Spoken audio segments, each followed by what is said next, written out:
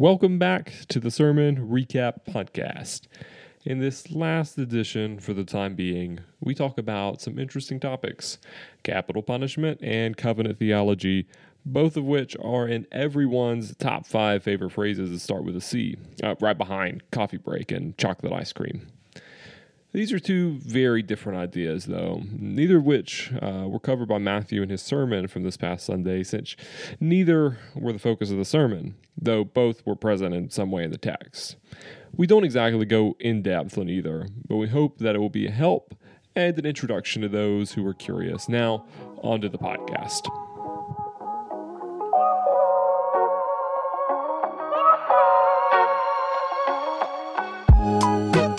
All right, welcome to the Sermon Capital Punishment Podcast, where this week, that's right, we talk about capital punishment. So, for time's sake, Josh apparently has to go let a scissor lift guy in pretty soon, so we're going to let him go ahead and start with his fireball of a first question. This is just ministry. We sit down to try to minister to our people, but we have to take a break because the scissor lift guy is coming. For some context, we're getting new projectors installed, so it is exciting. I promise I didn't intend for him to get here in the middle of our podcast, but it is fitting that I'll be able to ask this question and then just leave. Yeah, it's true. Yeah, just drop the mic. Then just get out of Dodge. That's more or less how we function here anyway. So that'll be great. Yeah. So go ahead and. Well, I do want to say first of all that. Matthew, I thought you did a fantastic job, not only handling this text, but preaching it in a way that was compelling to our hearts, and I was really encouraged by it. So, first of all, kudos for that. Really, really appreciated it, and I actually appreciated the way you handled verse 6, not getting into the capital punishment weeds on a Sunday morning. I think was a wise move, and yet. It is an important topic to talk about. And so I kind of want to frame the question this way. Can we at least say, regardless of how we would want to take this verse, which comes, by the way, pre-Mosaic law, so regardless of how we want to take this verse and apply it, when we look at our justice system or even the justice systems that have existed throughout the world, throughout history, can we at least say from this verse that capital punishment as a principle in and of itself is not unjust? So maybe you want to start there. Could you read the verse? Oh, yeah, that's a good idea. I like that. So, verse 6, God says to Noah, "Whoever sheds the blood of man, by man shall his blood be shed, for God made man in his own image." So maybe you want to just speak to that for a little bit.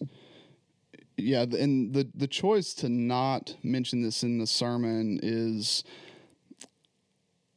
you could have done a sermon just on the value of human life as it applies to crimes committed in the United States specifically. The point that was emphasized, I emphasized the principle, and the principle carries over and can be applied in support of capital punishment. For sure, there's a life for life justice demand in this passage. Yeah, even back at verse 5, and for your lifeblood I will require a reckoning. From every beast I will require it, and from man. From his fellow man I will require a reckoning for the life of man. And then you have that poetic, verse 6. Whoever sheds the blood of man, by man shall his blood be shed, for God made man in his own image. Some evangelicals have taken this verse and they just say, okay, obviously every single government under the sun should be putting to death anyone who kills another person. And so what I would say, does Genesis 9 specifically support the death penalty applied to and executed by governments? I would say possibly because of the principle, but not necessarily because of the flaws of humans and human systems. So, yeah, first of all, life for life justice is clearly required because of the dignity of every human. I love, the reasoning, the motivation here, for God made man in his own image. So the Imago Dei demands life for life justice. We have these two principles that come to bear here. We have the principle of human dignity, but then we also have the principle of divine justice. So the fact that God values every human life means that he requires justice for anyone who would take human life.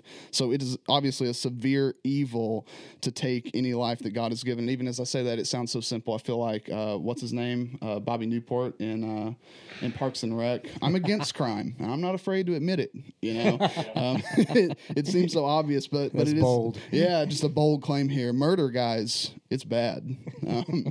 But it's bad, and it's bad because every single human is created in the image of God, and so God requires justice. The blood of Abel cried from the ground, for justice, and the Lord is the one who brings it. Here's the only thing I would say to that. I don't believe that this verse gives us quite enough information to determine objectively whether capital punishment should exist in our justice system. So that's why I say not necessarily.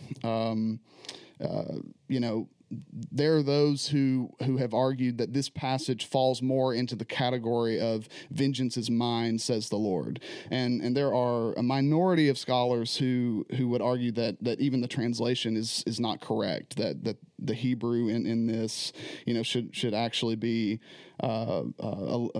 translated a little bit differently. But, I'm limited in my, knowledge of Hebrew, but it seems a fair translation here in the ESV. Whoever sheds the blood of man, by man shall his blood be shed. But just wanted to mention, there are some that would say that it's a little more ambiguous in the Hebrew. And so they would say that the life is demanded, but it's who's taking the life for justice is a little more ambiguous. It should be like primarily God who is executing justice, and vengeance belongs to him. I would also say it is a pretty big leap to say that the content of these two verses alone absolutely and obviously requires capital punishment as we know it in the United States or in any other nation. We just have to assume a lot. So, for example, by man his blood be shed, that little phrase. I mean, does that open the door for a person to just track down the man who murdered, his brother and kill him? I mean, is this just talking about just like frontier justice as we've seen in the past? And we've all felt that way. I mean, I actually had a cousin who was brutally murdered in Eastern Kentucky. And I'm telling you, man, like my distant relatives, they were picking up their guns, man. They were ready to go. If they would have found that man, I don't know what would have happened to him. Probably never heard of him again. And so we all have that desire for justice, and sometimes it comes out in vengeance. So obviously we don't believe that that's what this verse is referring to, that you can just take it upon yourself to go and kill someone who killed, someone else. So there's a lot that we assume here. If we say that we support the death penalty, we are presuming a fair trial of the person who's been accused. We are assuming that there is guilt that's been established beyond reasonable doubt. We're assuming even that verdict is carried out under, the jurisdiction of governmental authorities. It's not just a family who's doing, just a random trial of their own. I mean, that this is happening in the courts of a country. And so, assuming all of that stuff, here's what we know. We know that our justice system is flawed, not just the American justice system. Any human justice system after the fall is going to be flawed. And so there's always the possibility that men and women could face death for crimes that they did not commit.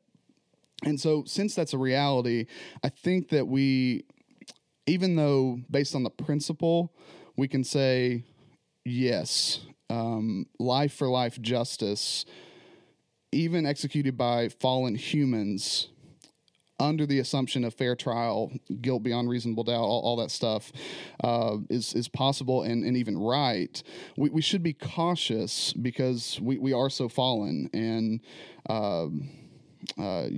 so all that to say, I while I believe that this principle of life for life justice is clearly outlined in Genesis 9, I don't think it automatically demands support for the death penalty. It depends on what that means. As it is in America, I think we can get there, but who knows? There are other countries where if there were unjust laws that would lead someone to be executed, we wouldn't support the death penalty in that circumstance. So we just have to assume a lot more that this passage doesn't give us. So if I could summarize it to one phrase, it sounds like you're saying that you think this passage permits the death penalty, but that doesn't require it. It permits it, but it doesn't require it. That's a good way to put it. And then the narrative of Scripture doesn't support the idea that necessarily even under a government that is administered by God, it doesn't always require that this happens. That's right. You think about murderers in the nation of Israel, and while there are consequences for those, it's not always a one-to-one. Right. You think about King David, who right, committed murder, and yes, there was a consequence for that. Yeah. But it's not so easy to take this and say, "Oh, look, King David committed a murder," and then he was tried for it and killed for it. Right. Or you think about the Apostle Paul in the New Testament, who was killing Christians. Yes.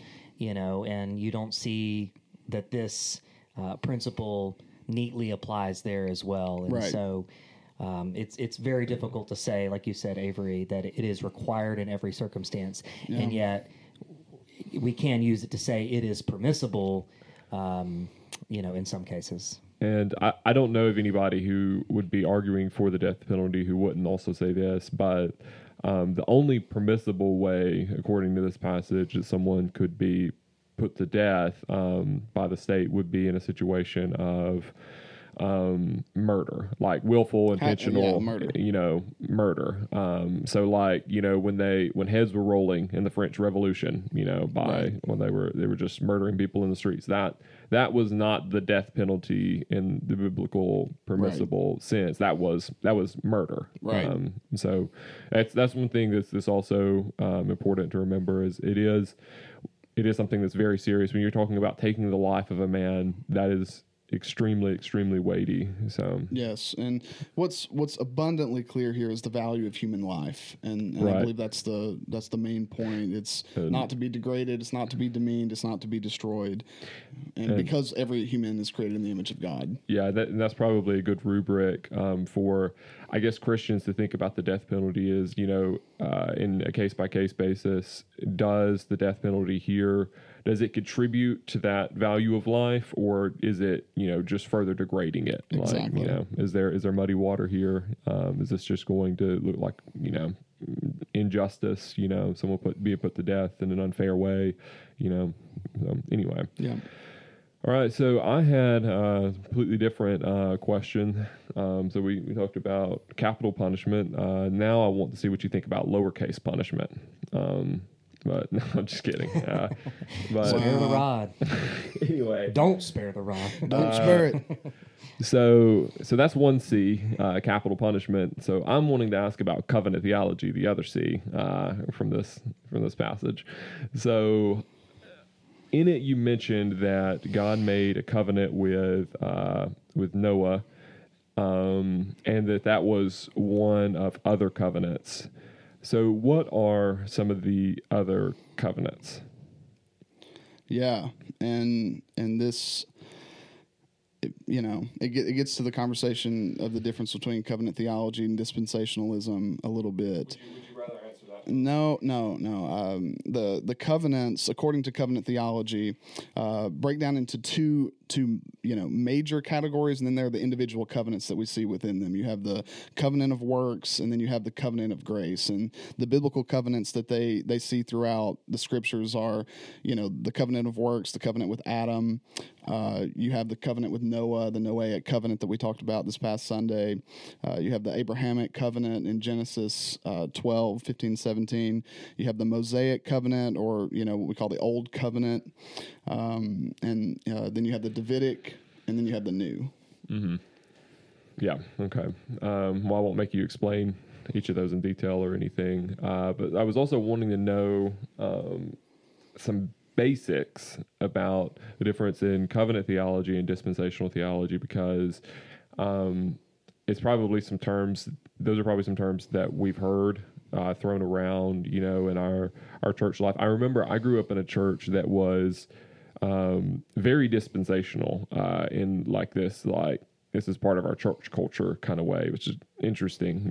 Like everybody had a Schofield, and that was so it was a good church. I don't mean to say anything bad about that. That's just what I grew up. Yeah, So, yeah. Could you explain the difference in those two? Well, yeah, there are a lot of differences, and maybe we could do another episode where we really dive into those differences. Both of them are ways of understanding the unfolding of redemptive history. And so dispensationals view it in terms of like epochs, like ages, that unpack that. And then covenant theology views covenant theology sees the whole Bible as unified around the basis of covenants. And so God's plan for redeeming all of creation unfolds through a series of covenants throughout the scriptures. Starts with a covenant with Adam, which is based on his obedience. And then from there you have the covenant of grace, which unpacks through the Noahic and Mosaic, Abrahamic, Davidic, and then ultimately the new covenant. That's the primary difference, that covenant theology sees God's relationship to humanity primarily through the lens of these series of covenants, and so that's the primary marker of covenant theology. Right. Yeah. And then dispensational theology would be different in that it emphasizes more like epochs or eras, yes, in Scripture. And I think the way that they see God as relating to humanity, I think they emphasize more difference in the dispensations, the little sections of time, than in covenant theology, I think, where unity is emphasized. Unity is emphasized. There's more continuity, even though there is discontinuity, within covenant theology. And there are different, versions of covenant theology, but basically, yeah, that's it. If I could recommend a resource, and this is just my take. I mean, I think it's certainly possible to be very faithful in your understanding of the scriptures as both a covenant theologian and Absolutely. a dispensational theologian. But if I could recommend this resource that's in keeping with my take, it's a book called Kingdom Through Covenant by Peter J. Gentry and Stephen J. Wellum.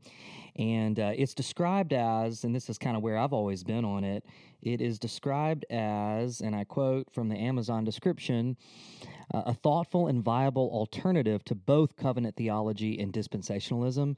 And they do a great job of exposing the strengths and weaknesses of both sort of systems of interpretation, to say you don't have to land squarely in one of these camps, but you can understand the unfolding of God's redemptive plan by looking at the strengths and sort of disregarding the weaknesses of both systems, because generally speaking, dispensational theologian is going to see a lot less, if not no continuity, exactly, between the Old and New Testaments, and a covenant theologian is going to see maybe more continuity than we're comfortable with, right, between the Old and New Testaments. And so just kind of putting it out there that there are alternatives to just landing squarely in one camp. Yeah, Dwayne Garrett at Southern Seminary is really helpful with that as well. He sort of had a hybrid approach in that way, which I thought was very interesting.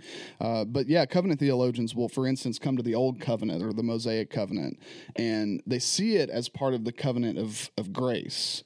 Right. But it really looks like a covenant of works as they define it. And so so they struggle in how they make that work, in their view. Covenant with Adam, there's, they're like, okay, there's no covenant language here, but you can see it if you look hard enough, and they say the same thing about infant baptism. Yeah, that's why even in like covenant theology, there's there's and in dispensational theology, there's different levels of like seriousness you can take Yes. it, and so because I knew a Presbyterian one time who was we were just chatting, and of course it was important that pedobaptism would come up. And he just mentioned, he's like, he's like, I just believe this because like I believe in, covenant theology, and I believe that the Bible's unified. And I looked at him and I was like, oh, me too. Yeah. And we just kind of stared at each other, and I was like, well, anyway, so there's different ways that you can interpret that. Oh yeah, I've met a guy who said, because I tend to lean more on the covenant theology side, and he basically told me I could not be a covenant theologian unless I was reformed all the way and I know, yeah, accepted infant baptism. I know, and that's to me so strange because it's like it's just so anyway it's just a particular application. It's not, you don't have to take the whole system like that, but that's what and one important distinction, just I think it would probably be worth mentioning. I think kind of for me, it demarcates like why I wouldn't consider myself a dispensationalist is that a dispensational theology, I think most of the time, I don't know, I haven't read everybody, I haven't talked to everybody about it, but there's this belief that in the Old Testament, the way that you were saved was fundamentally different than Exactly. You're not saved by Jesus if you were born before Jesus, and so you can only be saved by Jesus after Jesus came. So anyway, that's a whole thing, but to me, that's a good point of demarcation. One more book also involved Stephen J. Wellum, and this one is the editor. And this is maybe a little bit more palatable because it's more of a collection of essays and articles that Wellum has compiled, and it's called, are you ready for it? Progressive Covenantalism. Yeah. That's sort of the term that I think that he That is a good dubbed, book. To sort of give you an option that is kind of a go-between. Yeah. Maybe we could link to various books that. I'll try to do that in the show notes. They for reasons that are too complicated to be interesting, it's hard to link to things in a normal way with the way we're doing things. So, but I'll try. That assumes that the other things we talk about are interesting. That's right. true. That's right. Yeah, So talking about links might be as interesting as anything else we've talked about. I know. So that's one thing. I will say, like, covenant theology, dispensational theology is a really nerdy rabbit hole that feel free to go down, but that you do not have to be well versed in covenant theology or dispensational theology or whatever to understand Scripture and to understand. It's just a way of organizing what's there. That's really, all it is. It's a way of unifying, organizing it. That's it. Yeah, don't if you're hearing these words for the first time, like, don't panic and go buy a bunch of books. Feel like you've got to learn all this week to be a faithful Christian. That is absolutely not true. Also, you need at least 6 months to read through Kingdom through Covenant. That's That's why I also wanted to recommend Progressive Covenantalism. Yeah. You can just choose various articles within that. And yeah, Josh didn't tell you there's a 500 and 600 page book. So anyway. All right. It looks really good on the shelf, though. It does. Which is actually maybe just as important as reading it. I was going to say maybe that's more even important. Right. Yeah, it's how much space it takes up in your shelf. That's why you buy the box sets with lots of books. Yes. All right. Well, this just about does it for the sermon recap. We appreciate you listening, and we hope you have a great day.